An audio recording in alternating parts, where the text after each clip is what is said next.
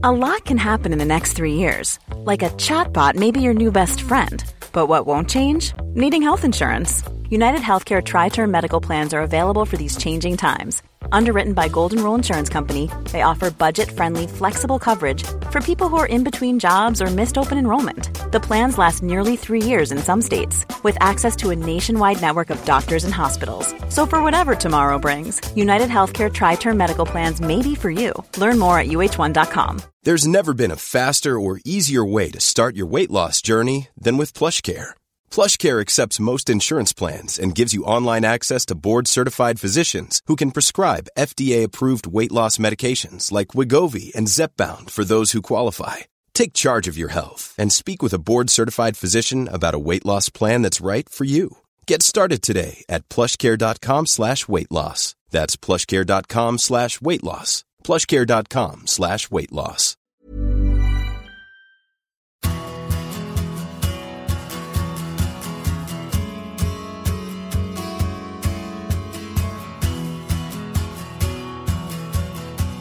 Hola, and welcome to a big interview from the vault. Look, alright, no fooling around. We asked our socios, our members, our supporters at patreon.com/Graham Hunter to pick their favourite from season 2 of this long-running and, I have to say, much-loved show. You're about to hear one of the interviews they picked as the best from a selection which included international footballers representing Germany, Italy, the Netherlands, Bulgaria, Argentina, England, Scotland and Northern Ireland. Here's what I had to say about this one when we recorded during season 2016-2017.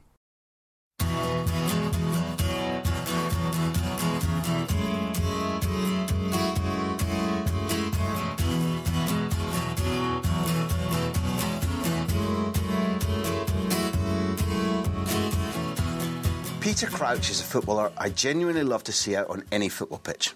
He plays with a technical ability and a sense of fun, which I've always found a joy to watch. You don't need to take my word for it though.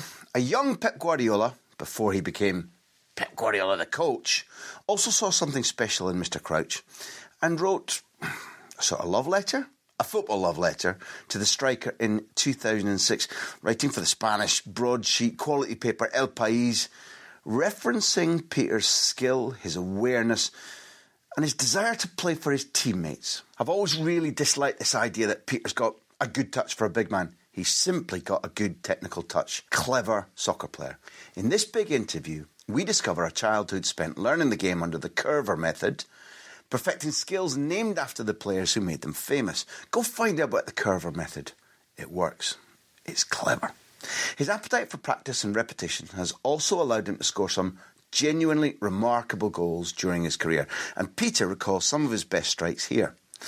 He also talks about an admiration for Italian football, and of course, Peter explains the Stoke effect, what it is, and why it consistently unnerves teams like Arsenal so much. Hope you enjoy this one as much as we did. Star Peter Crouch, we love you.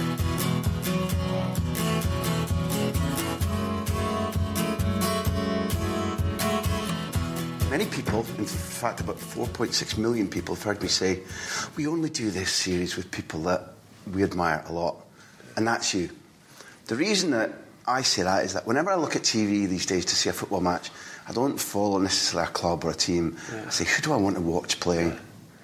And from the minute I saw you, I've enjoyed your technique and your touch, and not just the fun that you play with, but the creativity. And you've obviously got the technical skills to bring these things off. Now, I'm always fairly sure of my views. But when in 2006 you read Pep Guardiola, not yet a coach, and writing for a broadsheet newspaper in Spain called El País, and agreeing with you, it's nice to hear. Now, if you'll tolerate it, this is what he says about you. Can I read you this? Yeah, love to hear it. It's not the worst thing in the world. So it's a game where Wayne Rooney doesn't play in the World Cup, and Pep says, but the guy who was there was Peter Crouch. Maybe people might know the guy from Manchester, Rooney, a little bit more. But when you've got Crouch in your team, you have to play for Crouch. And he said, don't worry about it. playing for Peter Crouch is a big thing. He gives everything to the team. He knows exactly how to lay the ball off, to hold it up for Gerrard and Lampard. He knows how to make brilliant light touches with his head or with his feet for Owen and Rooney when he's back in the team. He does it with his head, he does it with his feet. But one of his best virtues is that he brings all the lines of team into play. He knows that he's playing with 10 others, and it's not just the ball coming out of the heavens towards him or for him all the time. He gives continuity to the play, and he says, the minute the ball reaches Peter Crouch, you can start counting. And he counted 1, 2, 3, 4. He said, you look up and he's still got the ball, waiting for the right pass, waiting for the lines of Gerrard and Lampard in midfield, and Rio and Terry to move up so that the team is in great shape when he lays the ball off. It's basically a football love letter to your football technique and your football intelligence. You didn't know he'd written that, did you? In all honesty, I've heard that Guardiola had said some words around the 2006 World Cup at that time, and I knew they were complimentary, but I didn't know, obviously, that it went into that much depth. The purpose wasn't to embarrass you. Does Pep Guardiola, the young Pep Guardiola, who's not yet a coach, has he gone to the heart of how you like to play? Because he's speaking about intelligence, technique and team play.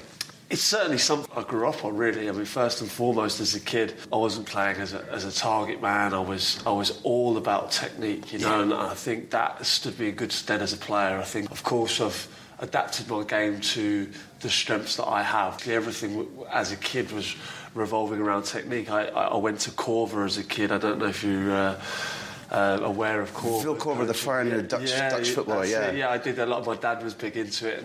Every young player had a ball, you know. It was all about technique and things like that. That was obviously where, you know, that kind of thing came from. I worked very hard at that. But obviously with his words, obviously the team play, and I think that's just come with probably how I am, really. I think, of course I want to win. I want to do as best I can individually, but the way he's talking, obviously, of course I try and hold the ball up. I try and bring others into play, and I try and get in the box and get on the end of things. I think that's a simpler way of putting it. So let's put our foot in the ball now.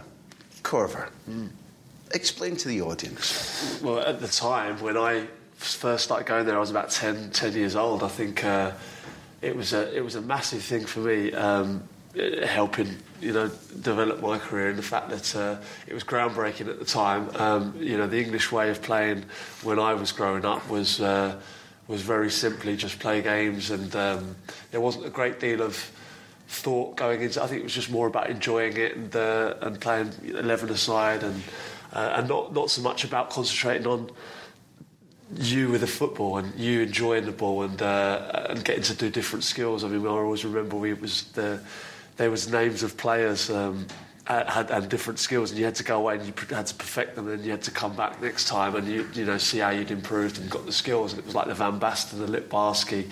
I always remember them. Well, let's put a foot in the ball again then. I remember Peter Lipbarski. Yeah. So what was the Van Basten? What was the Lipbarski? What else was there? The Van Basten was was basically a step over. Was a Van Basten, but it was just the way you could relate it to players made it more interesting. Yeah, of course. And Lipbarski was just as simple as you put your foot on the ball and drop a shoulder and then move to the other side. And there was Maradona, which was basically where you stand on the ball and turn. I don't even know what that. It's probably got a new name for it. The kids have got these days. It was basically one of those where you turn in the middle of the pitch. And is it like what sometimes gets called the Zidane thing? Yeah, you put your stand and you turn your body and you're away from the player. Yeah. It was little things like that, and I think that and coupled with going out every day and playing with my dad and playing with friends and stuff like that, I think I worked on, obviously, all the techniques that have stood me in good stead now, and then obviously we put that into a team frame, and I think you got the makings of going on to being a player. So the Corver method is something that wasn't then well known. No.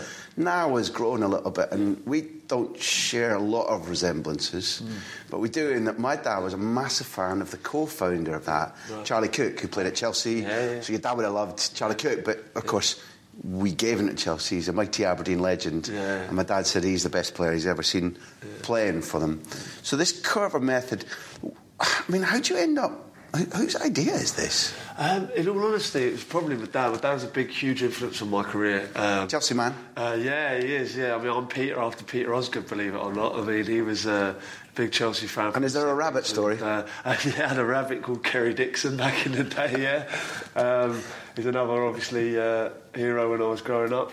But, yeah, I mean, he was a big influence on my career, and I think he obviously wanted me to enjoy it, but he wanted me to be as good as I could be. And I think, we used to go out and play football before school, and obviously I used to play with my mates as well. But he was a big fan of Corver. Obviously, he's a student of the game, my dad. He loves it. I mean, he can tell you, stories right through the 70s, 80s, 90s. So he found out about Corver and just thought, we'll give it a try for me as a kid, and I loved it and just wanted to keep going back, and I just felt it really helped me, later on in my career, technique-wise, I think. Well, let's do some because Cruyff might have been part of the Corver method, or Cruyff's name might have been used. Definitely used, yeah. For what he's most famous for, I presume, of course. The turn against Sweden in the 74 World Cup. Yeah. But like you said, so what I like a great deal, and what we've talked about hugely across this podcast, is skills development, technique. My desperation, even as a Scot, to see repeated England teams who I could tolerate winning a trophy every 50 or 60 years, lacking the technique to control a game and the passes, or first time touch all the time, every player. And therefore, it really excites me that your dad said, I'll tell you what I'm going to do. I'm going to give Peter the best chance to enjoy his career, to have a professional career, and that his skills will be predominant. And that's why I turn on the TV to watch you. But the Cruyff moment, as you said, you can relate it directly to something that happens in your career, because what you're learning on a muddy field in, I don't know, Ealing, Austerley, I can't remember. Yeah, that's right. And also with West Mid. Yeah, that's right. Yeah, West Middlesex Colts, yeah. You bring that into play when, for example, in a famous hat-trick at Anfield. Yeah, exactly right, yeah. I mean, it's one of my favourite goals, probably just, everything to do with it, really. Obviously, the fixture being Liverpool-Arsenal, Cop End, obviously, and it was the third goal for my hat-trick, and obviously and the technique as well. So I think, all those things. I mean, listen, I the way I play now is obviously wholeheartedly now, and of course I've got to be good in the air. I'm 6'7", so I've had to probably work on that. But I think the hardest part of the game is controlling the ball and being able to be comfortable in possession and stuff like that. And I think that obviously comes from the grounding that I had to do with the Corver, with my dad receiving the ball. We used to go out with 10 balls in the park, and he used to ping balls from everywhere at me, and I used to get it down and do it in two touch, and it was just repetitiveness, really, and I think that certainly helped me. And of course I had to adapt my game and become probably more aggressive, better in the air than I actually was technique-wise. I had to work on that, but all the other sides of the games, like the volleying and the receiving of the ball, I think came early because of sheer practice and enjoyment in that practice. So in the moment when that ball's coming into you for the third of the hat-trick, I guess, and it's coming in from the right, you're doing something that you've continued to practice, I guess, in training for years afterwards. But what is it about? Because in my mind I'm all relating this to people saying, for England's great problem is they can't win at penalties. Yeah. People say, well, it's not worth practicing because pressure, whatever. Whereas there is something in that muscle memory. If you do it repeatedly, there's a far better chance that you'll pull off a Cruyff turn, or you'll send Kolo Touré the wrong way, or you'll finish well once you've turned, or you'll score a penalty. You're a believer in muscle memory and repetitive. Yeah, certainly. I always remember being with England, and Frank Lampard and David Beckham, obviously two fantastic players. And I always remember Beckham used to do 5, 6, 7 free kicks after training every single day. And Frank Lampard used to do not loads, 5, 6, 7 penalties every day against the keeper, David James or Paul Robson, whoever it was. And you see that there's Beckham so good at free kicks for a reason, and Frank Lampard's so clinical at penalties for a reason. And that's just simply because I think if you repeat doing the same skill over and over, I think you're more confident in the situation when it comes into a game. And Beckham, the free kick against Greece, something like that. I just feel like, you've done it so many times, you can do it, you're more confident at executing that skill. And you can't replicate the crowd, but you can replicate the skill. And I think if you know you can do it, you're more confident at doing it. And it's so important to practice it. And I think anyone who says there's no point in practice, you can't replicate it, is just talking nonsense. All right, thank you. And we came all this way just to hear that phrase. Tell the world. I don't mean to sound a stupid question, but in the instant that you pull off something like you did against Arsenal, or of the many, many clever, technically superb goals that you've scored, are you thinking, or can you remember in instances like that, whether it's that hat-trick goal or not, when the ball's coming at you, to what degree does your brain kick in and say, at really high speed, I'm going to do this, this and this? Or is it literally just predatorial instinct, you're doing it without thinking? The Arsenal goal, there have been different goals, I think, but the Arsenal goal was probably, I was full of confidence. Obviously, I'd scored 2 already, and I couldn't really. I think it was probably instinct, that goal. But there's other goals like the one I scored for Stoke, against Man City, the volley. Yeah. That I'd actually tried that a week previous, and I'd actually do it I don't do that in training a lot, but I try it in training a lot, and where it's sort of like it's something that I've thought about previously. I know that I'm actually better at volleying than I am, shooting 30 yards off the ground. So I know that when the ball drops, I know that I want to get it up so I can have more of a chance of volleying it, because I know that my technique at volleying is probably better than it is off the floor. Gosh. So it's just I've always loved volleying. I've always done it as a kid, and it's something that I've always been okay at. So that is obviously something that is not.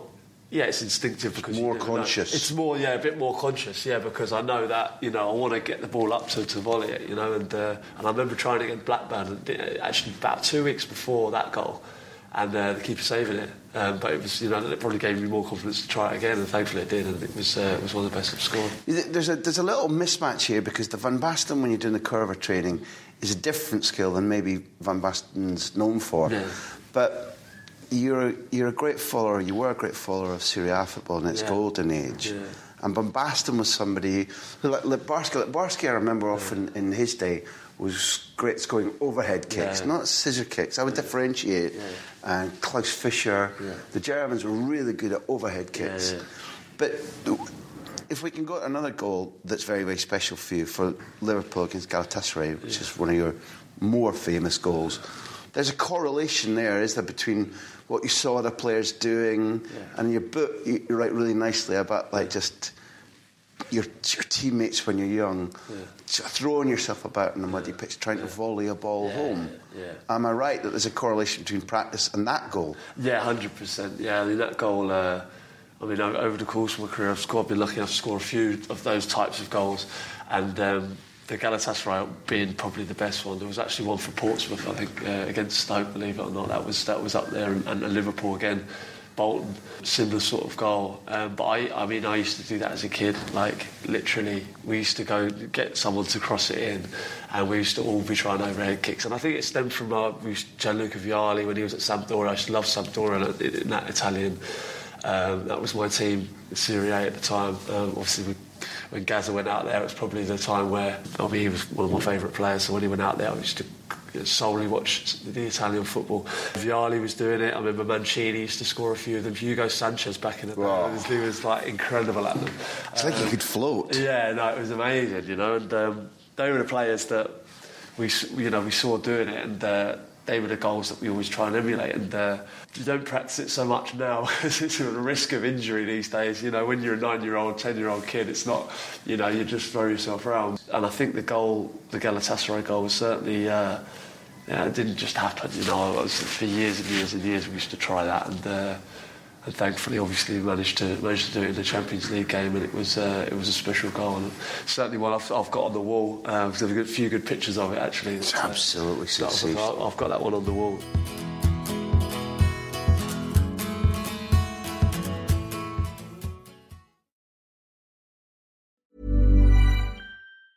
Small details are big surfaces. Tight corners are odd shapes. Flat, rounded, textured, or tall. Whatever your next project, there's a spray paint pattern that's just right. Because Rust-Oleum's new Custom Spray 5-in-1 gives you control with 5 different spray patterns. So you can tackle nooks, crannies, edges, and curves without worrying about drips, runs, uneven coverage, or anything else. Custom Spray 5-in-1. Only from Rust-Oleum. One size fits all seems like a good idea for clothes until you try them on. Same goes for healthcare. That's why United Healthcare offers flexible, budget-friendly coverage for medical, vision, dental, and more. Learn more at uh1.com. There's never been a faster or easier way to start your weight loss journey than with PlushCare. PlushCare accepts most insurance plans and gives you online access to board-certified physicians who can prescribe FDA-approved weight loss medications like Wegovy and Zepbound for those who qualify. Take charge of your health and speak with a board-certified physician about a weight loss plan that's right for you. Get started today at plushcare.com/weight loss. That's plushcare.com/weight loss. plushcare.com/weight loss.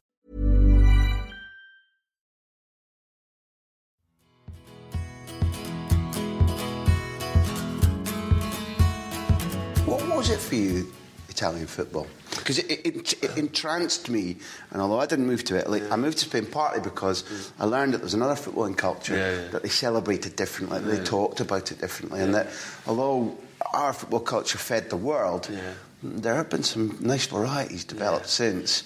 What hit you about Italian football? Yeah, it's mad. You know, for me, Serie A at the time there was the best. We had the best players in the world. For me, I didn't think our league was as strong as that. I mean, the AC Milan team, the Baresi, the Hullet, Van Basten, that was, you know, what team that was, you know, and obviously Sampdoria I loved with the it was like Lombardo, the Vialis, but obviously the Beppe Signori, Lazio team with Boksic, sensational players. Paul Ince went out there with Inter Milan. You know, like I watched it every Sunday. Even the way I think it was what's his name? Richardson, you know, the presenter, James. Even when he was just sitting there like this with a little espresso and he was reading the pink paper, you know, and I was like, I just loved everything about it. Me too. The Dolce Vita looked really appealing, didn't it? And he was in the sun, and I'm sitting there going, I've got to go out in the rain and play football. You know, I'm just watching like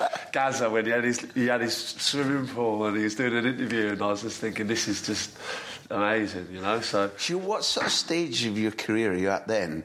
Still playing for West Mid, or I think I was probably on the level there where I was at a pro club. I was probably training at QPR, you know, the local team at Barclays Bank on a Tuesday, Thursday night.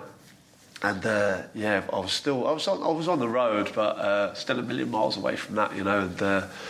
And that was probably. But it's an inspirational view in that case. Yeah. You theoretically, as you're sitting watching it, you'd like a piece of that. Yeah. Well, yeah. I mean, it was more to do with the football. Obviously, it was it was to do with the fact that I think it was more attainable in the fact that obviously the best players in England were going out there as well. It was like Paul Ince and Paul Gascoigne and David Platt. Yeah. Obviously, with David Platt he went to Liam Brady had been there previously. Hugely successfully. Yeah, massive. You know, and it became something that. I don't know, like it was like that was the pinnacle was Serie A at that time, and I think it's come round again now. Obviously, the Premier League's the best league in the world for me. I know you might say different. I'm aware of the power of the English league. Like you know, I'd always like to see more technique. I'd like to see more mastery of what the ball's there for. Yeah. No, certainly, and I think that they're obviously in Spain. I think probably more the teams probably play the right way more often than not, you know. But I think in the Premier League, you find sort of, you know, if we went to go and play Arsenal at a footballing game, we'd lose, you know. And I think sometimes in Spain, you know, lesser teams probably try and play too much, you know. Whereas in England, I think we just find a way to win against the top teams, which makes it more difficult for them. But I still think that, you know, the top teams in Spain probably are better than the teams that we have here. Wouldn't you have liked to have sampled a bit of that? I would love to go and play and do something abroad. Yeah, I would love to. I've always felt that I've done better against, say, the international level in the Champions League. I've bizarrely found it easier than, say, playing in the Championship. When I played in the Championship, only because teams just didn't know how to handle me. You know, it was like I don't think they played against a player like the way I play, you know. And I think that when I played against teams in the Champions League, like big teams and stuff, they're all used to a different type of player to me, you know.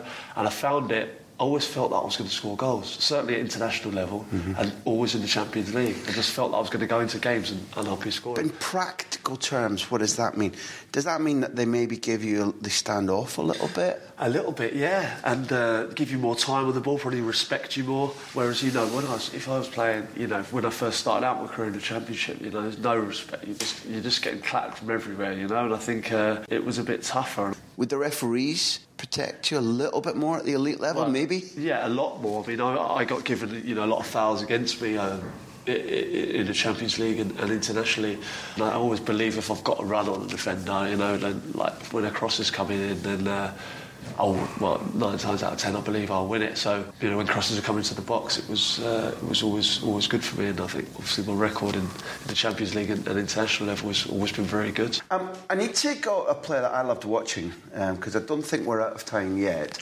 When I heard you, because we actually, it doesn't sound like it, but we do some research here. Yeah. So when you said, you've mentioned Gaza, you mentioned Maradona, people you aimed at, you also mentioned Roy Wegerle. Yeah. You know, I thought, when I first saw him, I thought, whoa, that man can do anything. Oh, yeah. He could just dribble. He didn't look lazy, but he looked elegant in a laid-back way, as if, I'm going to beat a couple of players now, but, you know, I'm going to do it again in 10 minutes. Don't worry about it. It's coming around the corner again. Yeah. Just, for people that don't remember Roy Wegerle, just tell me about him. Oh, I loved him. He was another one, like you say. It was everything about him, you know. It was like, he was different and, you know, like you say, I think elegant was the word. And he would beat a couple of players and then bend one in the top corner. And he was a little bit of a maverick as well. He was a little bit, could be lazy at times. But it was just, I think, a crowd favourite for that. Because he was a maverick and he was such a talented player, and he probably could have been more, really. But you know, I got to the stage where obviously I went to Chelsea as a kid and I was a ball boy there and stuff like that. But you get to the stage where you wanted to start going with your mates to games, and the local team was QPR, and we could pay. I remember being with a couple of mates who were QPR fans. We went down. We used to go down there on our own, and obviously the tube from Ealing Broadway to White City is a couple of stops, and we pay £5 to sit in the lower paddock and watch a Premier League game. And at that time, QPR had a top London club. Yeah. You know, we had obviously Wegerle was there, but obviously it was Ferdinand, Sir Les. Yeah, you know, Impey, Trevor Sinclair. You know, some top players, and it was great. But was Seaman still in goals, or Dave's? It was after that. It was Stageshcow, was it? Yeah. Oh yeah. Yeah. Seaman. I think he was just before me, really. But yeah, it was. I mean, a great team. But Wegerle was the best for me. Him and Les Ferdinand probably were the ones that stuck out for me. So your eye has always been drawn to the entertainer. Yeah, it was. Yeah, and like, you know, I certainly wouldn't class myself in that category. But I disagree. That's why we're here. I fully disagree. Yeah, it's something that I always tried to do. I always tried to, as a kid, you know, I wanted to beat players, and I wanted to excite and enjoy it, you know. And I think that it comes across probably now that, you know, I still enjoy the game because I love it. You know, I'm 36 years old, and I'm certainly not going to be going anywhere soon, because the day I stopped sort of enjoying playing football and wanting to come in every day and with a smile on my face and looking forward to getting out there. I mean, I'm here now. You know, we didn't play great on the weekend, but I'm here now, and I can't wait to get out. Literally, I literally can't wait to go out there with the boys and have a laugh and get stuck into playing. Yeah, it's literally a joy every day. And I think sometimes you look at players and they're like, you know, you can see that they don't really want to be here. And you're like, I can't get me. It's a shocker, isn't it? Well, everybody who's in the stands wants to be out there. Yeah. And maybe 90% who are in the stands, if they were given a chance to be out there, they probably couldn't handle the pressure or the hits, the operations, the disappointments. But to see a player who's made it, who's been given the ability, given chances, paid well, and they kind of like, you know, they're tossing it off. It's just... But it's amazing. It's a crime, isn't it? It's amazing you see it and you just think... I mean, you must have enjoyed it to get to the level you're at now. You must have enjoyed it somewhere along the line. How can you not get back to that and, you know, to love it? You know, I see players that don't want to really train, don't really want to, you know, maybe... If they're half fit, you know, do you want to play on a weekend? And it's like, well, touch and go, so you're like... No, it's bizarre. Yeah, obviously, thankfully you don't see it that often, but when you do, it's certainly an eye. There's a happiness here at Stoke we're looking at, and it's a brilliantly run club. Club I've got huge. They've treated me really well. Yeah. I admire the Coates family, what they stand for, what they've done for their club. I think they're living as much of a dream as you, because it is their club. Yeah. And here you are in the Premier League repeatedly. This is the club you've stayed longest at, if I'm not wrong. It is, yeah. Just try and sum up some of the things that have kept you here and kept you happy. Yeah. It's part of it, though. That training ground out the back, that's as beautiful as you'll see. I was at Monaco's La Tourbie the other week, and it's on a cliff overlooking the Mediterranean. Yeah. But it's a digger site. There's port cams everywhere. Yeah. This is probably nicer. Yeah. No, it's lovely, honestly, and it's a club we're really, really moving in the right direction. Like you say, and I think it hasn't got an owner that doesn't understand the place or the a well-off owner that can afford players, and afford to pay wages for top players, a Premier League outfit, but it's, he understands the people, understands the club, and I think he's not going to make rash decisions, sacking players managers after a couple of games.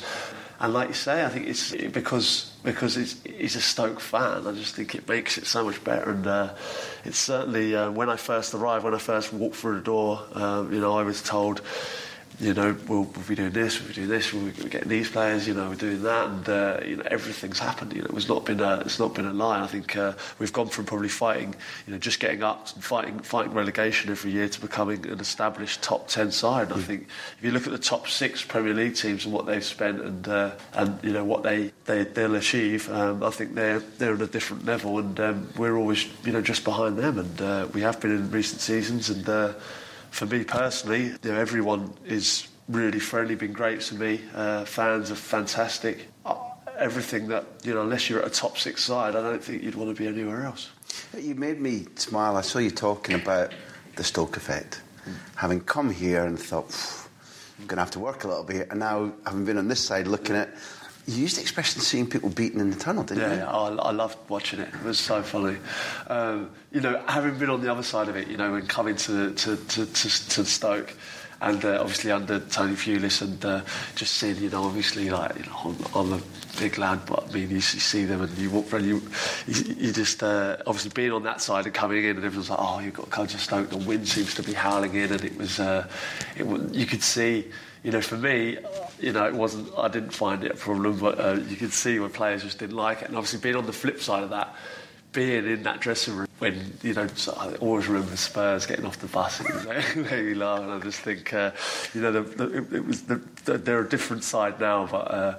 I remember them just looking so cold, and they just didn't want to be there. And you just think we've got them here, And, what a sweet feeling before you start. Honestly, Arsenal a couple of times as well.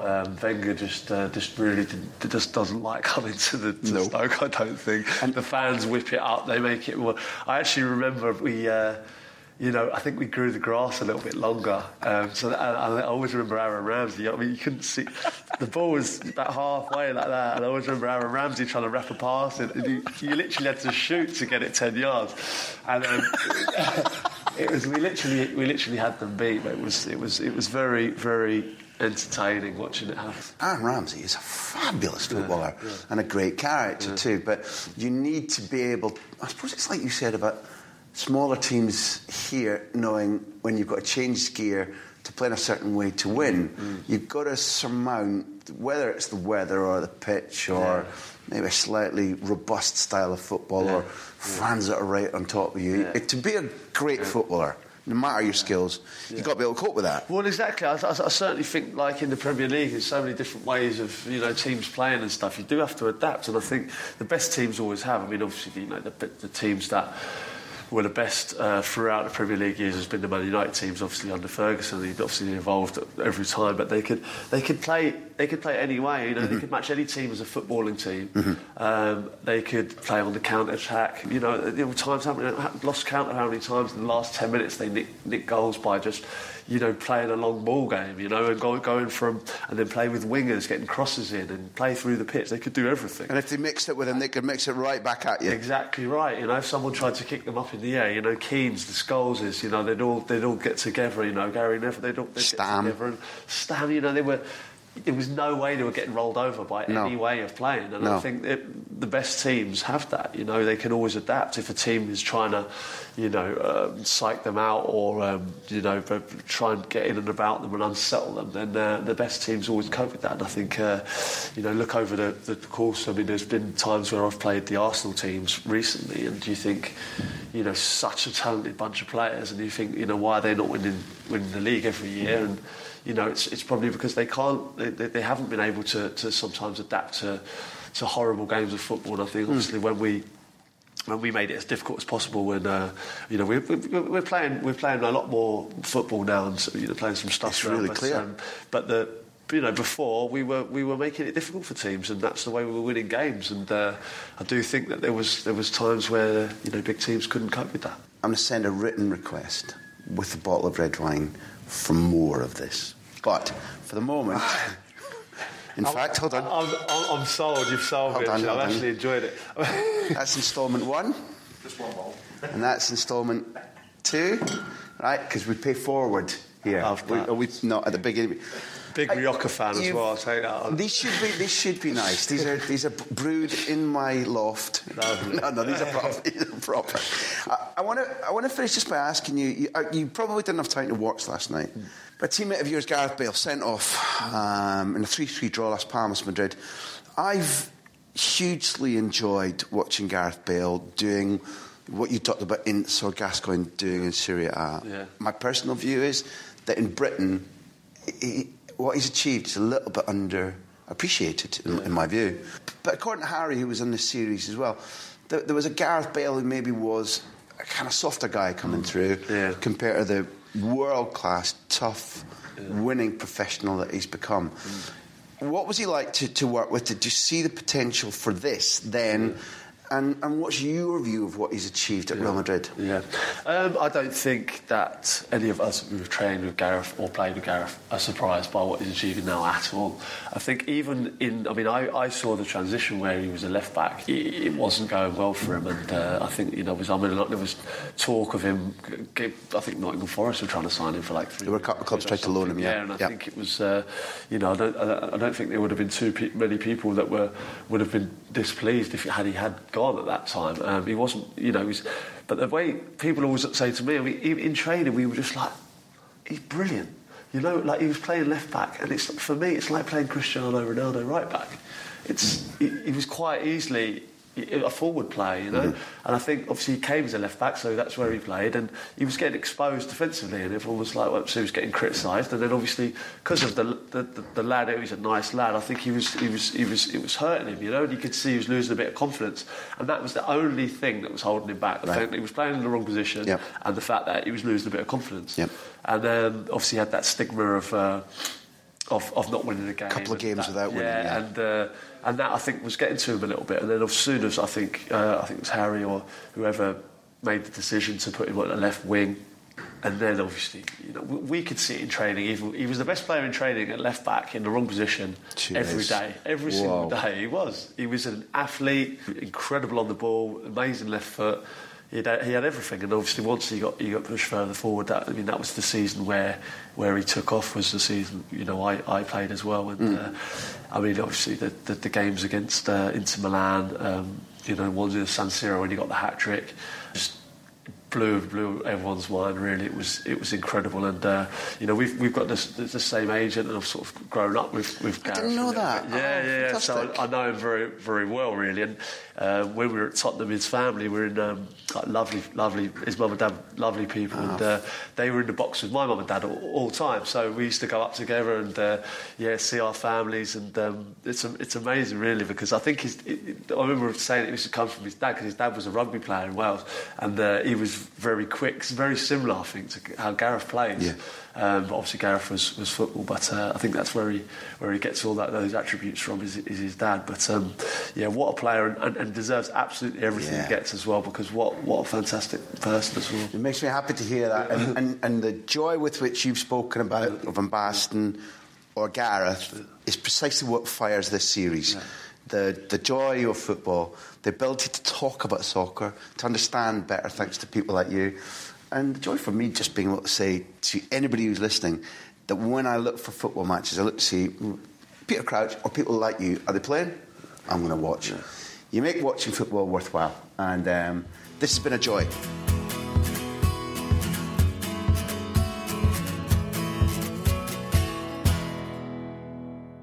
Thank you for listening to The Big Interview. It's produced by me, which sounds egotistical, but it's also true, Graham Hunter, and Backpage. Our music is by Beer Jacket, who else? Editing by Charlie McGarry. Thank you to our hosts at Acast and our loyal sponsors at Bet365. We're also supported by our socios. Find out how to become a socio, how to support us, at patreon.com/Graham Hunter. Here endeth the lesson.